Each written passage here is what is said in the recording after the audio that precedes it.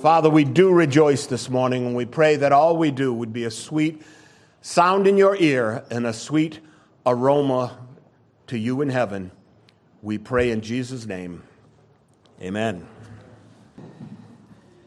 It was said that the sacrifices of the priests were an incense in heaven and put off a great aroma that rose up into the very presence of God. And we pray our service will be such a sacrifice before the Lord today. I'm going to ask you this morning to open to Romans chapter 7 as advertised. I'm going to read to you from verse 6 down to the end. We need to read this whole section this morning. As you know, I have no intention of trying to do justice to this complicated chapter in one session, but I think for context, we really need to hear the ruminations of the Apostle Paul in the very famous Romans chapter 7. So from verse 6, I'll begin reading. And so Paul writes, "But now we have been delivered from the law, having died to what we were held by, so that we should serve in the newness of the Spirit and not in the oldness of the letter. What shall we say then? Is the law sin? Certainly not. On the contrary, I would not have known sin except through the law, for I would have not have known covetousness unless the law said, 'Thou shalt not covet.' But sin, taking opportunity by the commandment, produced in me all manner of evil desire, for apart from the law, sin was dead. I was alive once without the law.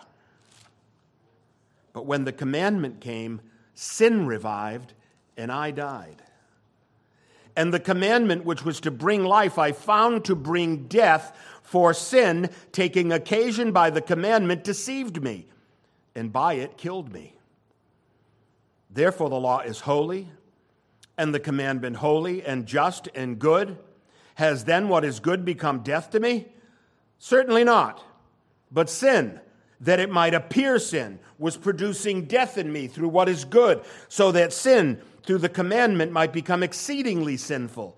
For we know that the law is spiritual, but I am carnal, sold under sin. For what I am doing I do not understand. For what I will to do, that I do not practice, but what I hate, that I do. If then I do what I will not to do, I agree with the law that it is good. But now it's no longer I who do it, but sin that dwells in me. For I know that in me, that is in my flesh, nothing good dwells. For to will is present with me, but how to perform what is good I do not find. For the good that I will to do, I do not do, but the evil I will not to do, that I practice. Now if I do what I will not to do, it is no longer I who do it, but sin that dwells in me. I find then a law, that evil is present with me, the one who wills to do good. For I delight in the law of God according to the inward man, but I see another law in my members, warring against the law of my mind, bringing me into captivity to the law of sin, which is in my members. O wretched man that I am, who will deliver me from this body of death? I thank God through Jesus Christ our Lord. So then with the mind, I myself serve the law of God, but with the flesh, the law of sin. Oh, Father, unravel this for us this morning. Make us familiar with the deep things of God. By the hand of your apostle, we pray in Jesus' name. Amen. Another law warring in my members. Another law warring in my members. Pastor Ken used to quote an old proverb. I believe it was an old African proverb. It said, there are two dogs fighting within me. There's the black dog and the white dog, or the good dog and the bad dog, right? And so someone said, which one wins? And the old priest said, the one I feed. For though we walk in the flesh, we do not war according to the flesh. For the weapons of our warfare are not carnal, but mighty through God, for pulling down strongholds, casting down arguments, and every high thing that exalts itself against the knowledge of God. The lights blinked. I did that. No.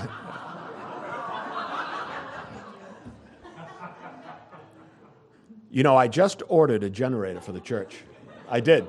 I don't know what's happening, but if the lights go out, I'll preach to you in the dark. Hallelujah.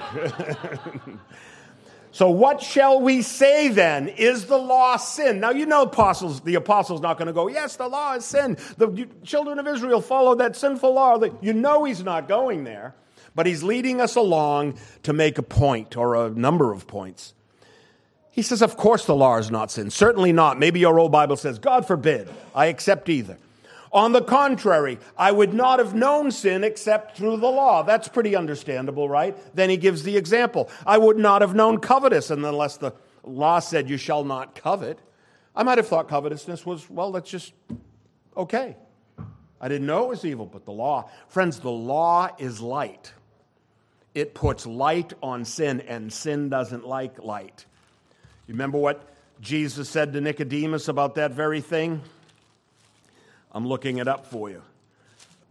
This is the condemnation, that light has come into the world, and men love darkness rather than light because their deeds were evil. When your deeds are evil, you don't like the light, and the law is light. And it inflames sin within you. It's warring in your members, the apostle said. For everyone practicing evil hates the light and does not come to the light, lest his deeds should be exposed. Do you ever find yourself in sin and find some great excuse not to be in church on Sunday? You know where all that light is, I hope. He who does the truth comes to the light, that his deeds may be clearly seen, that they've been done in God. And so the apostle, friends, he just spent the better part of chapters 5 and 6 and the first 6 verses of chapter 7 demonstrating that the believer by faith has been exonerated from the guilt of sin and the penalty of the law. We've been exonerated. We're dead to the law and alive to God. Now, if you're very careful in your reading and in following through the chapters with us on Sunday, you'll see that there seems to be a paradox here, a seeming contradiction. A paradox is not a contradiction, it's a seeming contradiction. And it's up to preachers to figure out how it all plays together. So the apostle spent the better part of the last few chapters exonerating the justified sinner who is now the saint. See, as soon as you're justified, you're a saint. You're set apart for God's use. Exonerating us from the guilt. All those things we did in the past we're not guilty of. But sin is still around. And it's got us trained.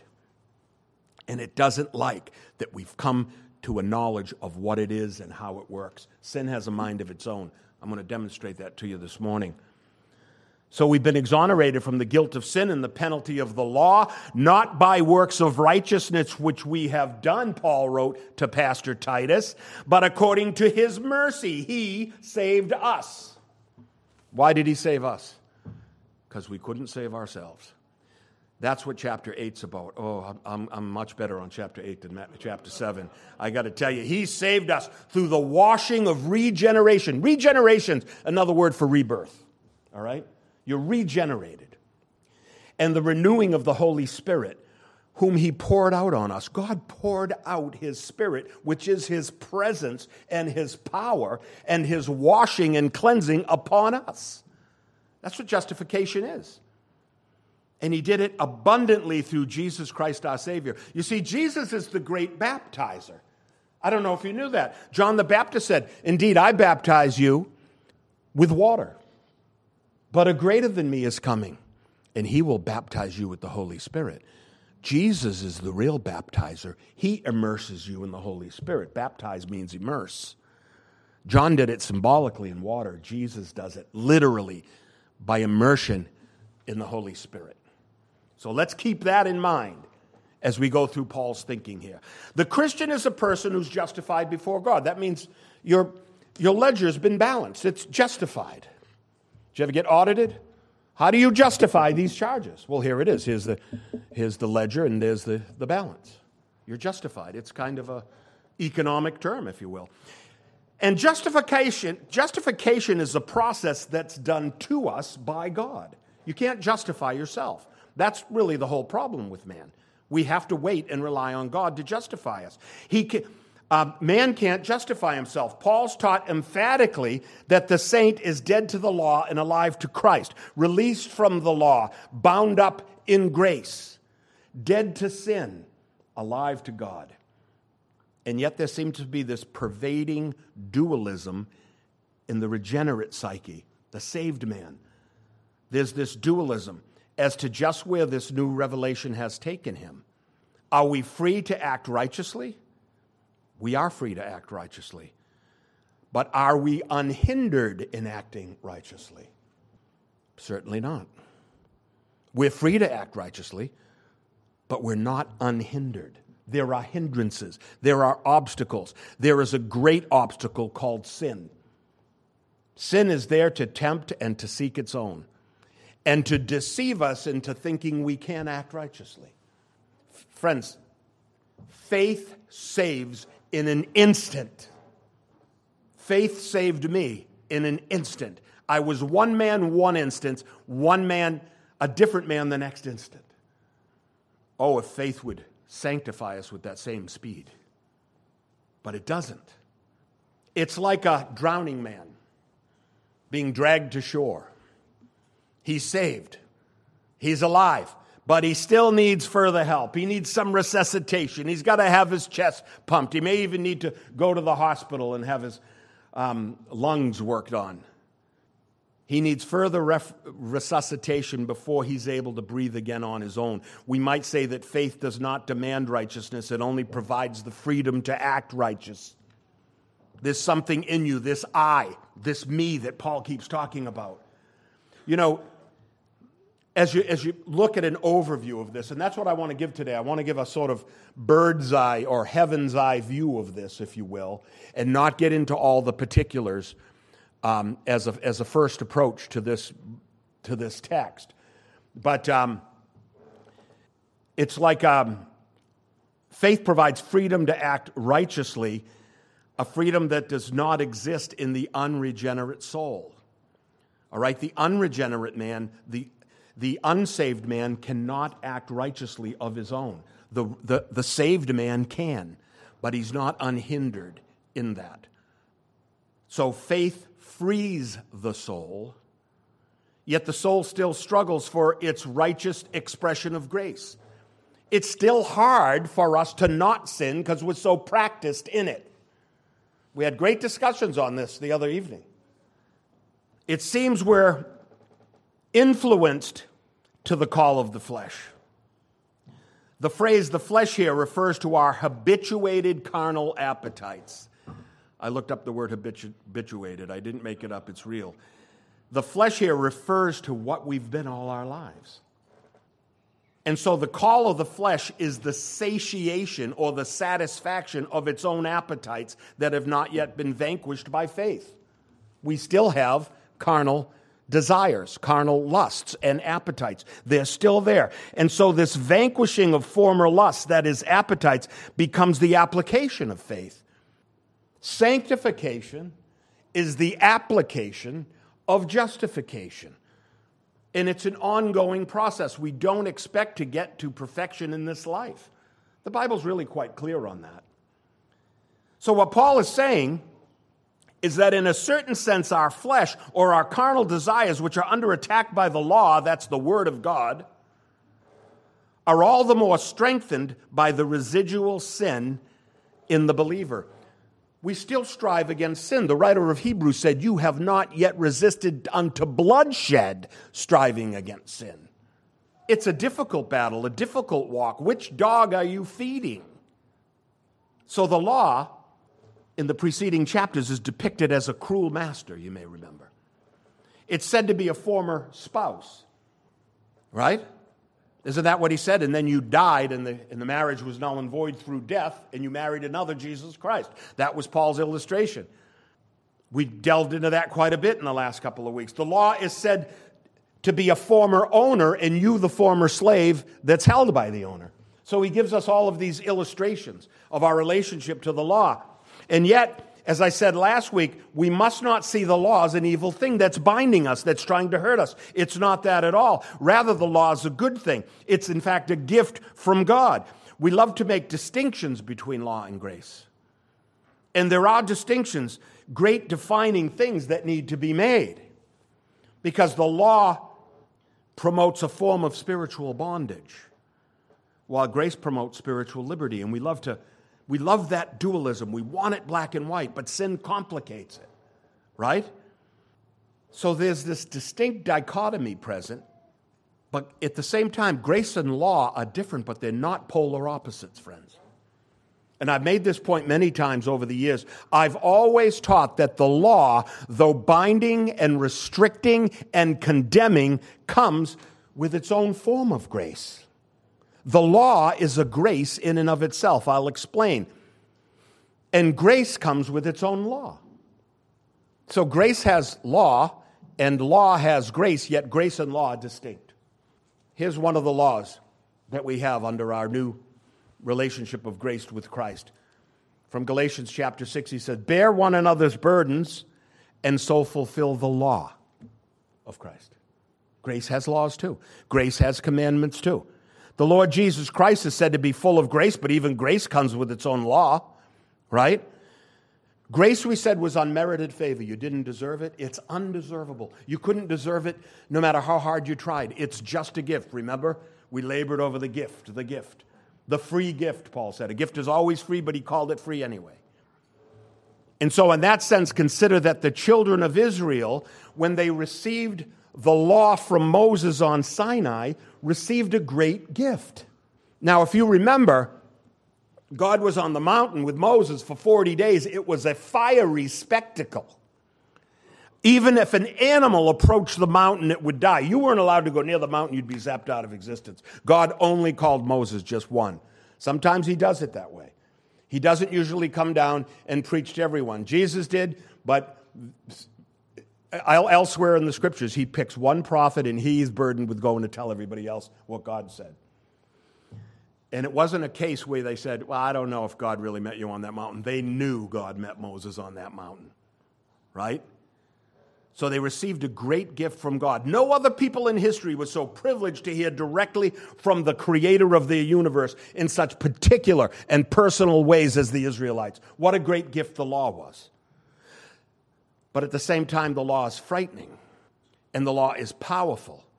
But what its power is and what the strength of the law is its piercing truth. The law is truth. The law is the divine gauge that tells us just how far we've fallen from the perfect righteousness of Eden, right? It tells us how far we've fallen. It comes with condemnations. Friends, the law comes with ultimatums. Do this or else. The law is frightening. Its sentences are non-negotiable. And so it becomes for us the list of do's and don'ts that are impossible to keep. So the law is righteous. It's a righteous guide, but it's a very poor Savior. And that's Paul's point. Consider this, friends. Man was writhing in his own sin since the fall. He was like the sow turning to the mire, as Jesus said, or the dog returning to his own vomit. He was fallen and broken and undeserving. And yet revelation from God came from the fiery mountain. It came engraved by the finger of God on tablets of stone. God didn't even trust Moses to write it. He wrote it himself. Never before had the Lord troubled himself to reveal himself to an entire people so personally, so powerfully, and so intimately. It was just between them in the desert wilderness of the time. And he kept them there 40 years. And he fed them from his own hand every day for 40 years. No real contact with the outside world at all. Just the people of God with their God. So the law was frightening and powerful, but they didn't deserve to have the law. They didn't deserve to know God's mind concerning their righteousness. And so the law, though harsh and demanding and unforgiving, was also undeserved. And I'll contend with you today that Paul in this passage puts himself in the place of the rest of the world who without the law were left happily unsuspecting of the degree to which they were an offense to God. Without the law, we might say, well, I'm not perfect. You hear people say that, I'm not perfect. What they really mean when they say I'm not perfect, what do they mean? I'm really good. That's what they mean. I'm not perfect. I can't claim perfection. Because you know why? A really, really good guy would be humble enough to say I'm not perfect. So they know that, so they sneak that in. But really what they mean is I'm a pretty good guy. You ever hear people say, I'm human. I make mistakes. You know, what they're really saying is, I'm a righteous person. Think about it. That's what they mean when they say it.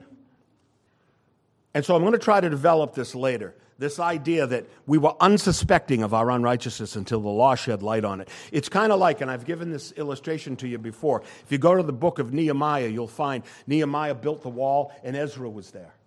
And Ezra was reinstituting the worship of God, which hadn't been done for hundreds of years. In fact, so much so that the Hebrews didn't speak Hebrew anymore. Did you know that by the time Jesus Christ came to earth, Hebrew was already a dead language?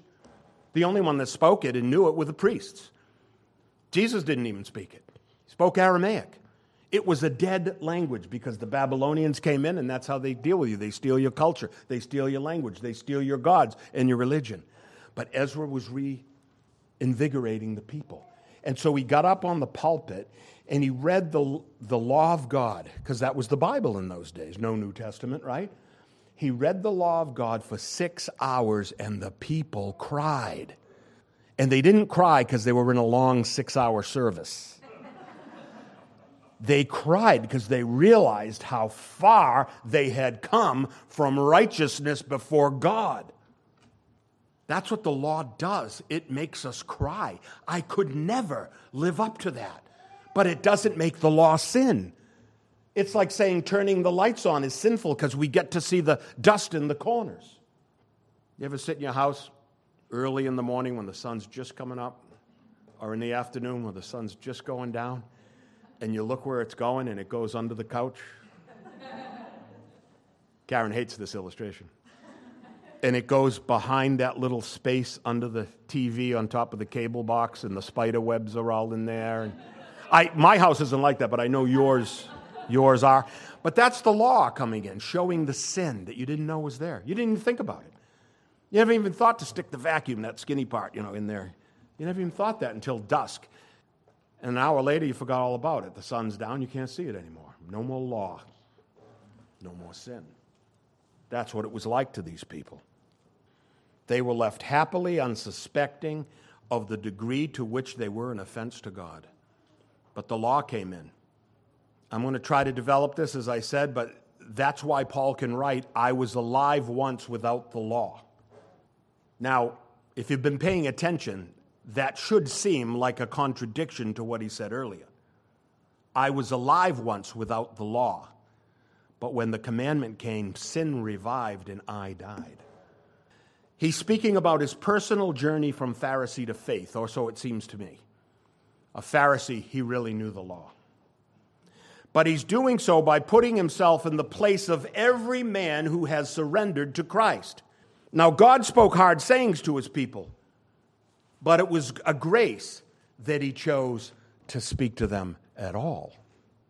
The law was harsh, and it spoke to us of how evil we are, but it was the grace of God that he chose to speak to us at all. He didn't speak to the Hittites.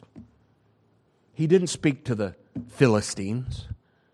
He spoke to the Hebrew nation, the sons of Abraham, whom he had covenant with, right? He spoke hard sayings to them, but it was a grace that he chose to spoke to them at all.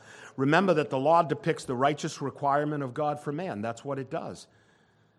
And so in and of itself, it can only be a good thing. It would be blasphemy to speak of the law as an evil thing. And so Paul strenuously resists calling the law evil. Yet due to his teaching, that the faithful have outgrown the law as a child outgrows his tutors, the man of faith must move on from the law. It's no longer his master. He's no longer married to it. For the law was a former spouse separated by death, and the believers become a new bride to a new husband. So he's bound by faith to Christ now. And he made that point in the first few verses of this chapter. So having spoken about the scope of the law being expired, in other words, it no longer has its condemning power over us in that it was fulfilled in Jesus Christ on our behalf, he still clings to and appeals to the nature of the law, which is perfect. He will not have us think badly of the law. The law is the perfect expression of divine directives concerning the standard of human righteousness that comes from God.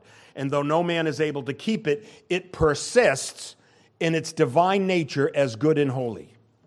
Why would we think we could measure up to divine holiness? That in itself is sinful. That in itself is thinking too highly of ourselves. And so the apostle anticipated that because he kept saying that the law couldn't save us and that the law killed us, he anticipates that as students hearing this will come to the wrong conclusion. We love dualities of nature and seek to impose them where they don't belong. We love to simplify. We love to simplify the law is bad, grace is good. Wouldn't that be easy for us? He won't let them come to that conclusion. He knows logically they may come there. But sin's the thing that complicates it, friends. Theology would be simple if it were not for sin. Think how easy theology would be if it wasn't for sin. Lloyd Jones wrote on the subject of this very thing. He said, "This not only sounds complicated, but it is complicated. It's the complicated condition of a man who's enlightened by the Spirit of God and about the law of God. This is what he discovers about himself." Self-discovery is complicated. It's in our nature to say grace is good, the law is bad. But Paul's having none of it. Both are good with regard to the function that they serve in our spiritual development. The law was our schoolmaster to lead us to Christ, and the apostle won't have us look badly upon the law. Look badly upon yourself for not measuring up to God's perfect law. And so now that we're saved, and now that we've outgrown the old guide and schoolmaster, though we no longer strive as we once strove to meet the righteous requirement of the precept and the statutes of the law, we look again to the law, not as a way of salvation, friends, but as a useful tool in the process of sanctification. The law is still a useful tool for us. It can't save us. It had no power to do so. It can't condemn us. Not anymore. We're beyond its reach. But it still has a purpose in teaching the precepts of divine righteousness. We're not bound by sin anymore. Faith has driven it out. We're no longer driven to Christ by fear, for perfect love casteth out fear. Yet Paul would not have us forget that sin still exists in the universe and in the mind and heart and in the memory of man. Oh, that cursed memory of man. We remember the things that once gave us pleasure. And you know, if those are sinful things, then those memories are sin. Don't play around with them. Even now, in our new dispensation of grace, we must resist the lure of sin. It's still a struggle. And there's no other place but the law to look for the definitions of sin. For I would not have known covetousness if the law had said, "Thou shalt not covet." I would not have known the bloody nature of the sin of adultery, which is to look upon a woman to lust for her, Jesus said, if the law had not taught us, "Thou shalt not commit adultery." I would never have understood the essential value of every human life if the law had not said, "Thou shalt not kill." Or the righteousness of truth if I had not been commanded, "Do not bear false witness against your neighbor," to his destruction. And he goes on to say, "But sin, taking opportunity by the commandment, produced in me all manner of evil desire. For apart from the law, sin was dead." I want you to bear with me here and not take it absolutely literally what he's saying. It's not a literal statement. Apart from the law, sin was dead. It was a perceived condition. You understand? Matthew Henry wrote this: "Ever since Adam ate forbidden fruit, we've all been fond of forbidden paths. The diseased appetite is carried out most strongly towards that which is hurtful and prohibited. Without the law," he says further, "sin was dead as a snake in winter with the sunbeams of the law that quicken and irritate it." You know, a snake goes into hibernation Sometimes it amazes me how the ancients knew so much about nature. The law is a snake, friends, and just because it's asleep doesn't mean it's dead. Remember, it was sin that said, "Thou shalt not surely die." Right? Matthew Henry again. He says, "The same sun that makes the garden of flowers more fragrant makes the dunghill more noisome. The same heat that softens wax hardens clay.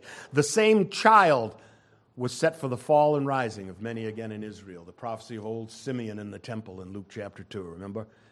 This child will be the rising and falling of many in Israel. Same son, right? Different destinies for all who confront him. Faith vanquished the penalty of sin. That's a fact. But it has yet work to do to vanquish the tenacity of sin. Sin does not want to let go. It's as if faith was a spade that broke the back of the snake, but the head still intact reared to bite the spade holder all the more violently. That's my illustration. I've actually lived that. The law is an accelerant that inflames sin. And so he writes in verse 9, "I was alive once without the law, but when the commandment came, sin revived, and I died." This is where I have to ask your close attention. The first thing we have to come to terms with here is that the apostle is not speaking literally. Now, I'm a big context guy. In the context lies the unraveling of the meaning of God's word, because words mean things. But genre is important too. And he doesn't always speak literally. Sometimes he speaks figuratively. The apostles even said to Jesus, "Why do you speak to them in parables?" He said, "Because it's not given to them to know.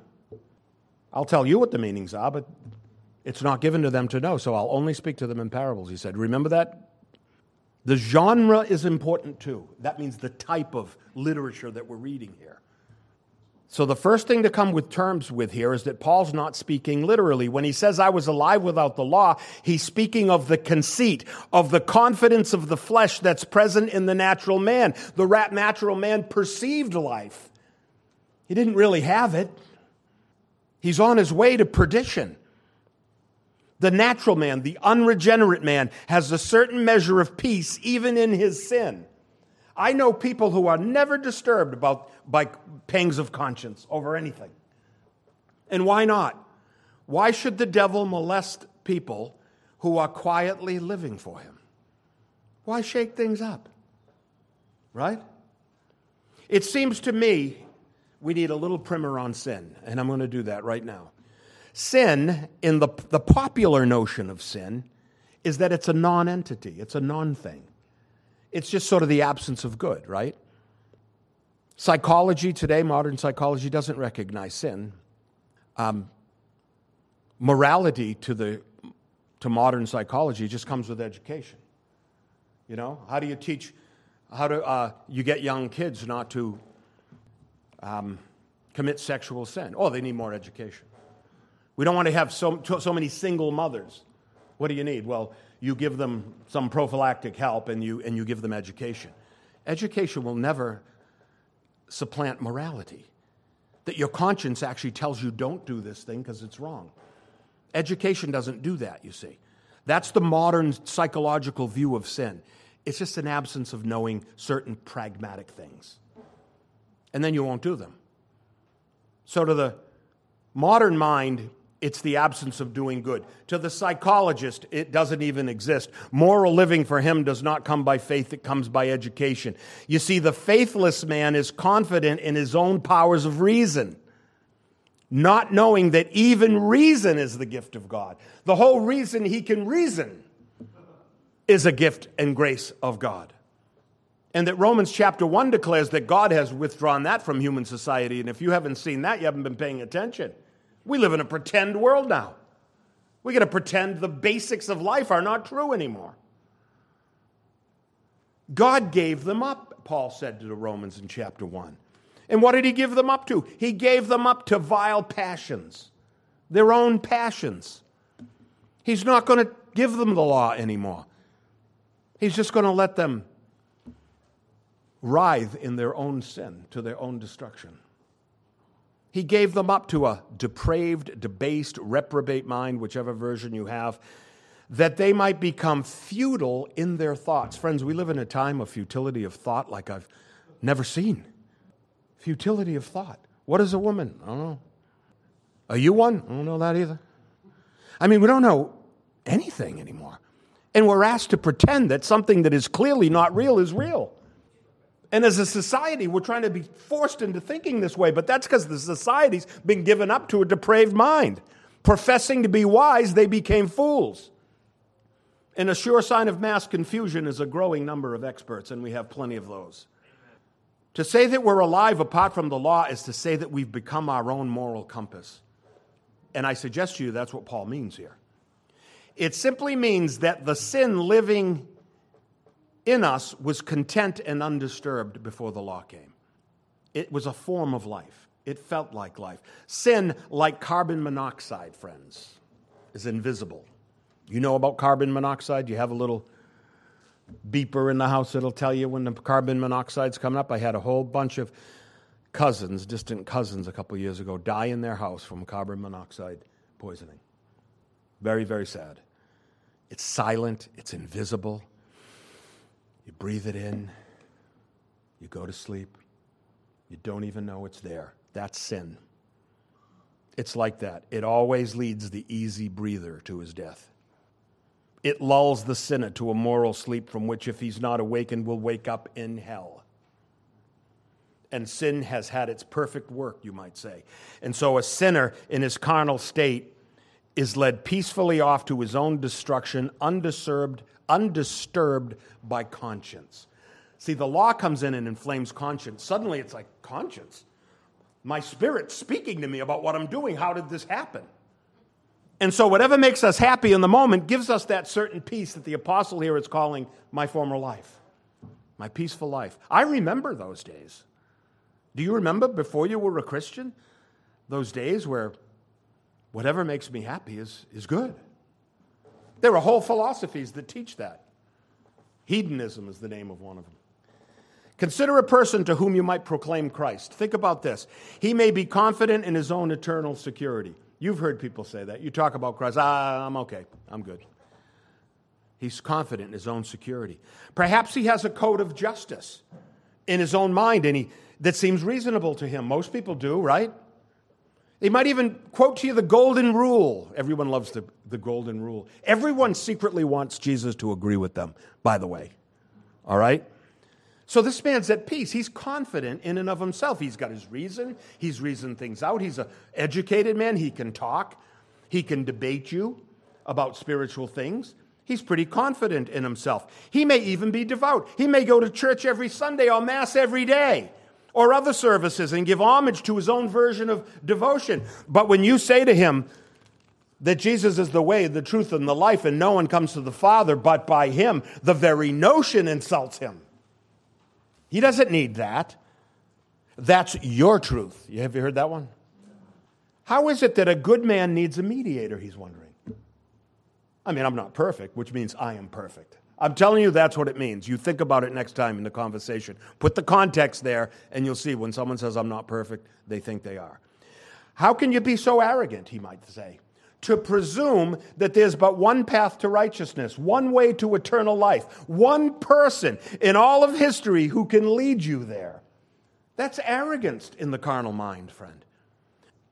The notion's easily dismissed by the confident man that I'm the way, the truth, and the life. Easily dismissed in the moment. His peace has not been disturbed apart from the momentary indignation that he feels that you think he needs your God and bothered to preach to him. He was at peace, but guess what, friends? Now he's been presented. The Word is there. Sin has a life of its own, but so does the Word, right? And the Word has a power of its own. It will haunt him when he least expects it. He's heard it now. Like it or not, he's responsible to react to what he's heard. His first reaction was not good. But the word will not come back void, but will accomplish that thing for which it was sent. It'll either save or condemn, one or the other. but it will accomplish something. And in the course of time, that confident man will be disturbed by circumstances. All of a sudden, he's not confident anymore. He can't be because he's been served papers. He has the gospel in his hand. There's one way, one God, one truth. He doesn't like it, but it starts to haunt him because sin's coming up in him. Sin knows he's been served, right?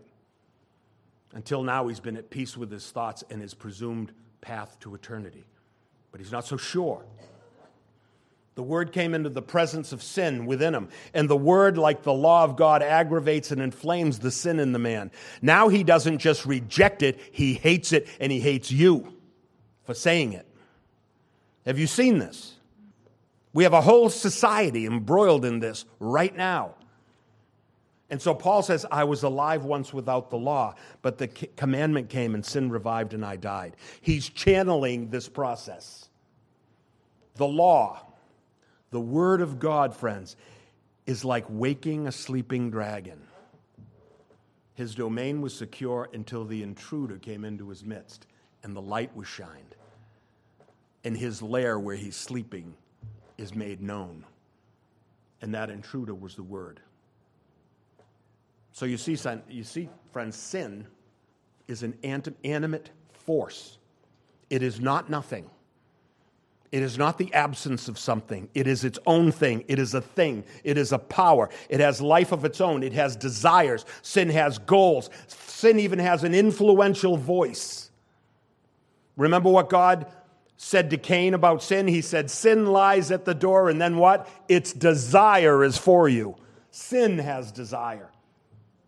It's a thing. Verses 11 through 14. And the commandment, which was to bring life, I found to bring death. For sin, taking occasion by the commandment, deceived me, and by it killed me. Therefore the law is holy, and the commandment holy and just and good. Has then what is good become death to me? Certainly not. But sin, that it might appear sin, was producing death in me through what is good, so that sin through the commandment might become exceedingly sinful. For we know that the law is spiritual, but I am carnal, sold under sin. Now that is a theological mouthful, however you look at it. Reconciling all the parts is not only difficult, I have found no two commentators who agree on all the parts. But thankfully, you have me. I wish that were the case. No, but I'm going to do my best. But I have to disagree on certain points with men I respect so highly. I mean, just so you know, the greatest theologian of all time, and every theologian will say is John Calvin. There's just no, even James Arminius told his students to read Calvin, who was the best prophet since the Apostle Paul. Did you know that? You should, if you've heard me, because I've said it many times over the years. Even James Arminius. We think, Calvin, Arminius, they're against each other. They were contemporaries, and Arminius told everyone to read Calvin, but I'm a Baptist. Calvin wasn't a Baptist. So sometimes we disagree with those who we look upon highly. So let me try to get through this with you, and I'm going to give you an overview that I think it works. Sin took a good man, Adam, and turned him instantly into a whining, excuse-making, blame-shifting fool. The wife that you gave me. It isn't me. As soon as you've sinned, that's what you do. You blame-shift. Oh, well, look at the circumstances I was dealing with. It's pretty unbelievable. And the woman, that brash thing you gave me and told me she was helpmate to me. She told me I wouldn't die if I ate the apple. What did he do? He made his wife his God. That's how God looks at idolatry. The thing you choose over God is your God. De facto God. You'll say all day long, no, it isn't my God. No, those drugs I'm addicted to, they're not my God. They're your de facto God. You're lusting after that. Maybe it's money, whatever it might be. But sin took a good man, Adam, and it changed him instantly into a whining, blame-shifting excuse maker. The woman whom you gave me, she gave me of the tree and I ate. Sin did that. He should have been on his knees thanking God for Eve, like Rick thanks God for Susan. But sin would have no part in it. The commandment was good. There was one commandment, friends, but sin would have no part in it. One commandment, and sin still had to come in and wreck it. Right? One commandment. But the tree in the midst of the garden, thou shalt not eat of. One commandment. Too much for sin. Sin's insulted by that. That's the man you serve papers on with the gospel. That's sin speaking when he shows his indignation. Commandments are insulting to sin, and sin is an entity. Sin would have no master. No commandment will command me no. And so when one presents itself, sin goes on the warpath, and so heaps sin upon sin.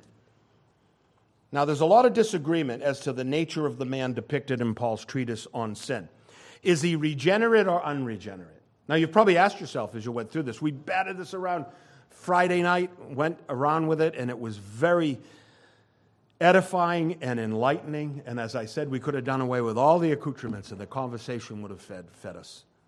But the food was good.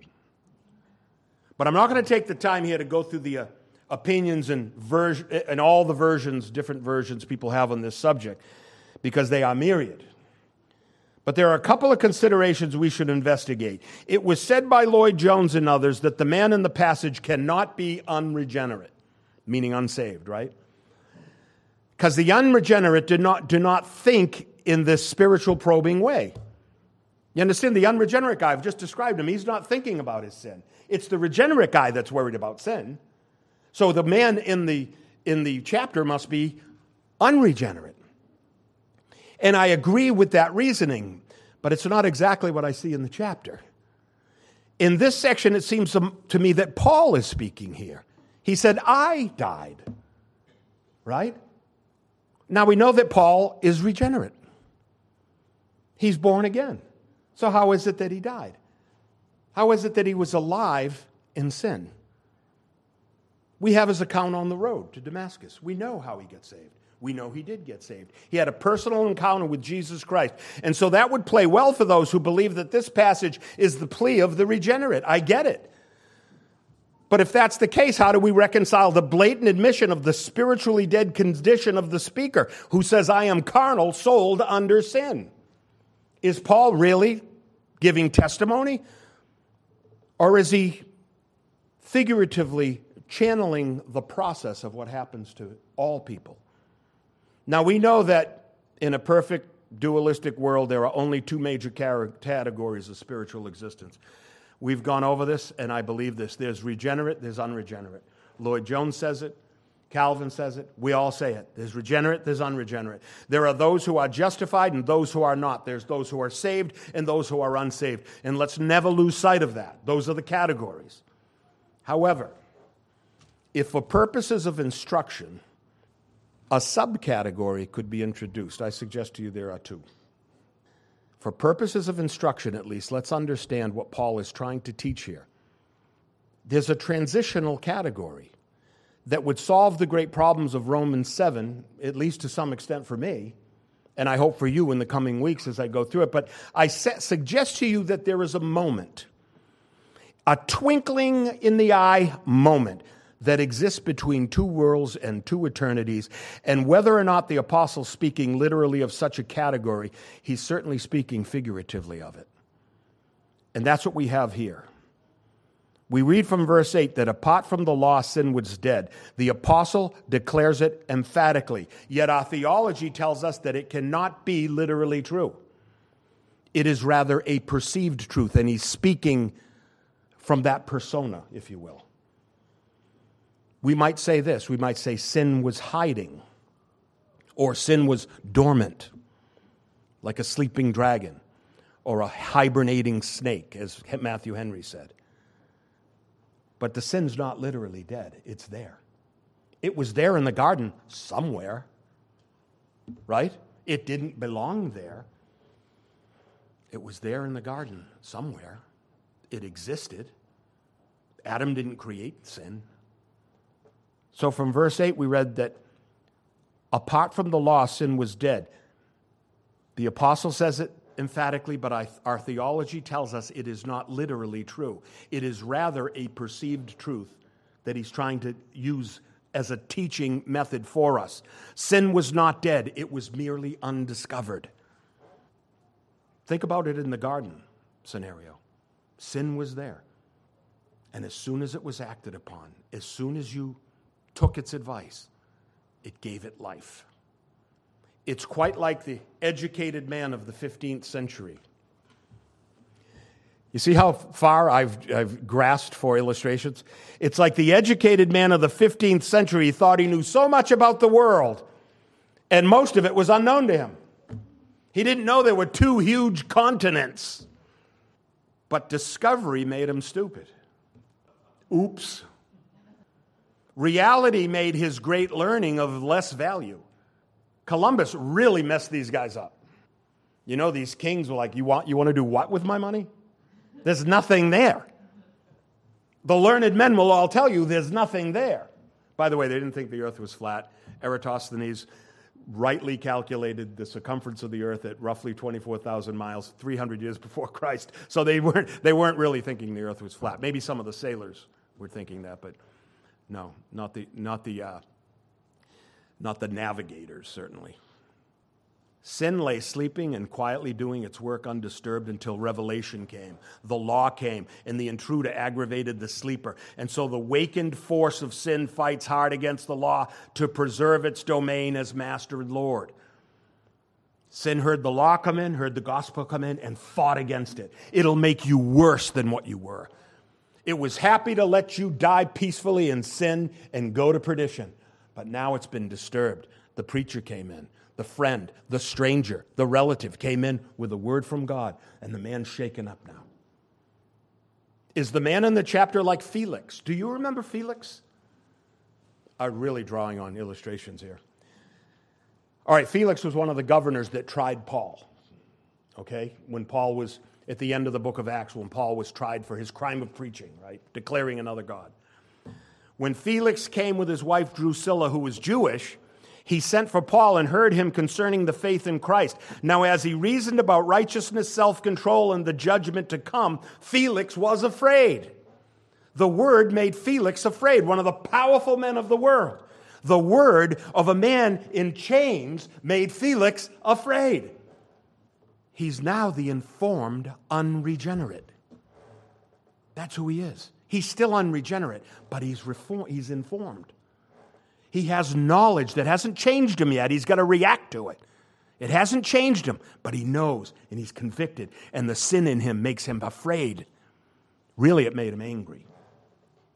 And so what did he say? Go away for now. When I have a convenient time, I'll call for you. Yeah, right. You're going to call Paul back to preach to you the gospel again. That's going to happen, Felix. By the way, you never hear from Felix again. Festus replaced him. You never hear from Felix again. Felix heard the word, was convicted, was afraid, and so postponed his rendezvous with Christ. So far as we know, he never called again for Paul. So I would say that Felix is of a third category, a subcategory. We may call him informed unregenerate. Now, some of us, because we don't know our theology, are uninformed regenerate. We're saved because that has nothing to do with our acceptance, with our efforts, or with all of that. We're saved because God saved us, period. That's what chapter 8 of Romans is going to drive home to you. But a lot of people are uninformed. You know, the hardest thing for a preacher is to have someone come in who's, controversial and sort of boisterous in their opinions, and they just think they know, but they don't. They don't have enough background to really talk about the things that they think they know. It's hard to get through to that. It takes some teaching, some time. So there's the informed unregenerate. It's the man you preach the gospel to, whose circumstances are going to get hard in his life, and he's suddenly going to remember that you informed him. And it could change his life. And I'll tell you how at the end of this. But there's another man. There's Agrippa. You remember Agrippa in chapter 25 and 26? Agrippa, by the way, is the great-grandson of Herod. His name is Herod Agrippa. The Bible calls him Agrippa. He comes out with Berenice, right? And it's not his wife, it's his sister. Just a little background in that, if you go back and read it. But King Agrippa comes out, and King Agrippa is a Hellenistic Jew. He's not Jewish, but he accepts the Jewish culture. He's king of the Jews, like his great-grandfather Herod, and then Herod Antipas, right? And then Herod Philip. And then, of course, there was Herod Agrippa I in Acts chapter 12, who imprisoned Peter, remember? He imprisoned Peter, and he killed John and James with the sword. He was an Agrippa, he was a Herod, and this is Herod Agrippa, his son. Just a little background here, all right? So Herod Agrippa, who was, Paul said, expert in all things Hebrew. He was next in line to hear Paul's defense. And so we read, then Agrippa said to Paul, you almost persuade me to become a Christian. You almost persuade me. A great Puritan preacher, Matthew Mead, wrote a book on that verse called The Almost Christian. They hung him, by the way, for preaching back as a run-up to the English Civil War. But Matthew Mead was a great Puritan who was a great preacher and wrote a really good book called The Almost Christian. Agrippa said, you almost persuade me to become a Christian. That's when Paul said, I wish that you were altogether the same as I am, but for these chains. Is the man who struggles with sin an almost Christian? Or is he a genuine Christian? Is he unregenerate and yet feeling the conviction of the word? Or is he saved and yet faltering in his faith? Is he certain of his condition? Could he possibly have any assurance of salvation? See, that's the other thing. You can be as saved as anybody else and not have any assurance because you're the uninformed regenerate. So indulge me for a moment. I would rather offer my personal assessment of the passage. I want to do what Paul did to the Corinthians. He said, engage in a little folly with me. You know when he said that in chapter 11, 2 Corinthians? Bear with me in a little folly. For I'm jealous for you with a godly jealousy, he said. Then he went on with this thing. That's very Pauline, to sort of switch off and go into something a little more figurative. And so what seems Paul's confession and the conclusions he reaches about himself may not actually literally be that. If we take the passage at face value, it is a personal confession of Paul and his own struggles with residual sin.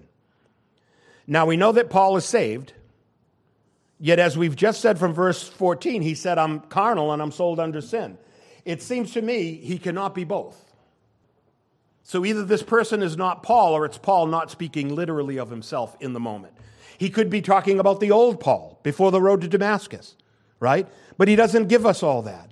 He does say, I'm carnal, sold under sin, which we know isn't true because in Romans chapter 1, the first half, he extols his qualifications to be an apostle and a spokesman for Christ. He is definitely saved. He is not carnal and sold under sin. And that's my position. But let me go further with it. It seems to me that Paul, though he pretends to offer a personal confession of sin and sinfulness, is actually doing a very Pauline thing. Remember that Paul was taken to the third heaven? Do you remember this? I have it in the notes for you, 2 Corinthians 12. He said, I know a man in Christ who 14 years ago, whether in the body I do not know, or whether out of the body I do not know, God knows. Such a one was caught up to the third heaven. Never mentions that it was him.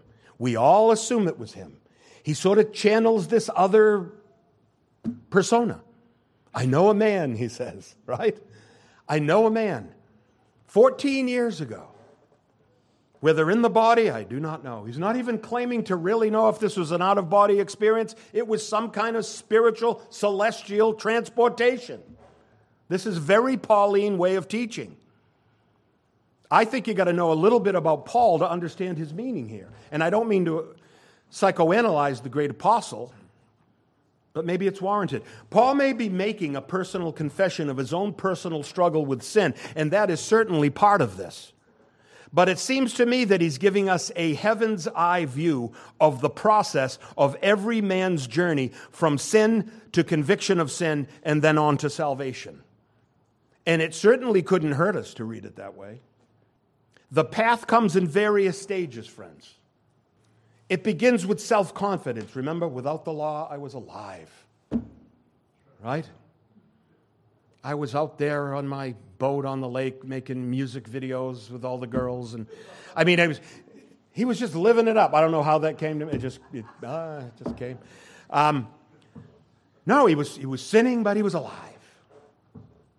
We know that's not his theology. He was self-confident. Friends, self-confidence, when it's been served papers, the Word of God, turns to self-reflection. I wonder if Donnie was right about Jesus being the way, the truth, and... Nah, it couldn't be. But then things start to happen, and then it matters, and it would be really nice. I told you, when you preach in the gospel, say, wouldn't it be good if what I said was true? Think about that. And that's what happens to the man. He said, maybe it would be better if I was like Donnie. So self-reflection turns to self-doubt. It can't go any other place.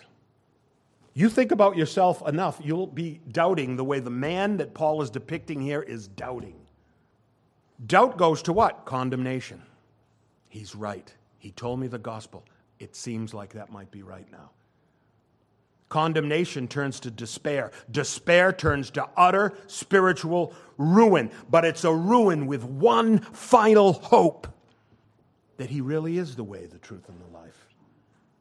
That hope came in a message preached by a preacher or a friend or a stranger. And so in the crucial spiritual moment of a sinner's life, there's nothing left but one desperate plea. The sinner has surrendered. I was wrong all my life. The people I hated were right. They caused me to doubt. My doubt caused me to condemn myself. And now I'm in utter despair and ruin.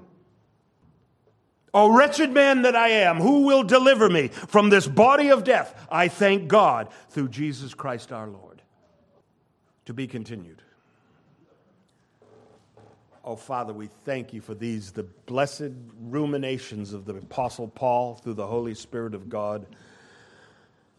Oh, Father, let these things be made plain to us in our understanding. But, Father, let us not resist wrestling with God over the truth and not let you go until you bless us. Like old Jacob in the wilderness. Oh, Father, in Jesus' name, let us know the wonderful struggle of sanctification. We pray in Jesus' name. Amen.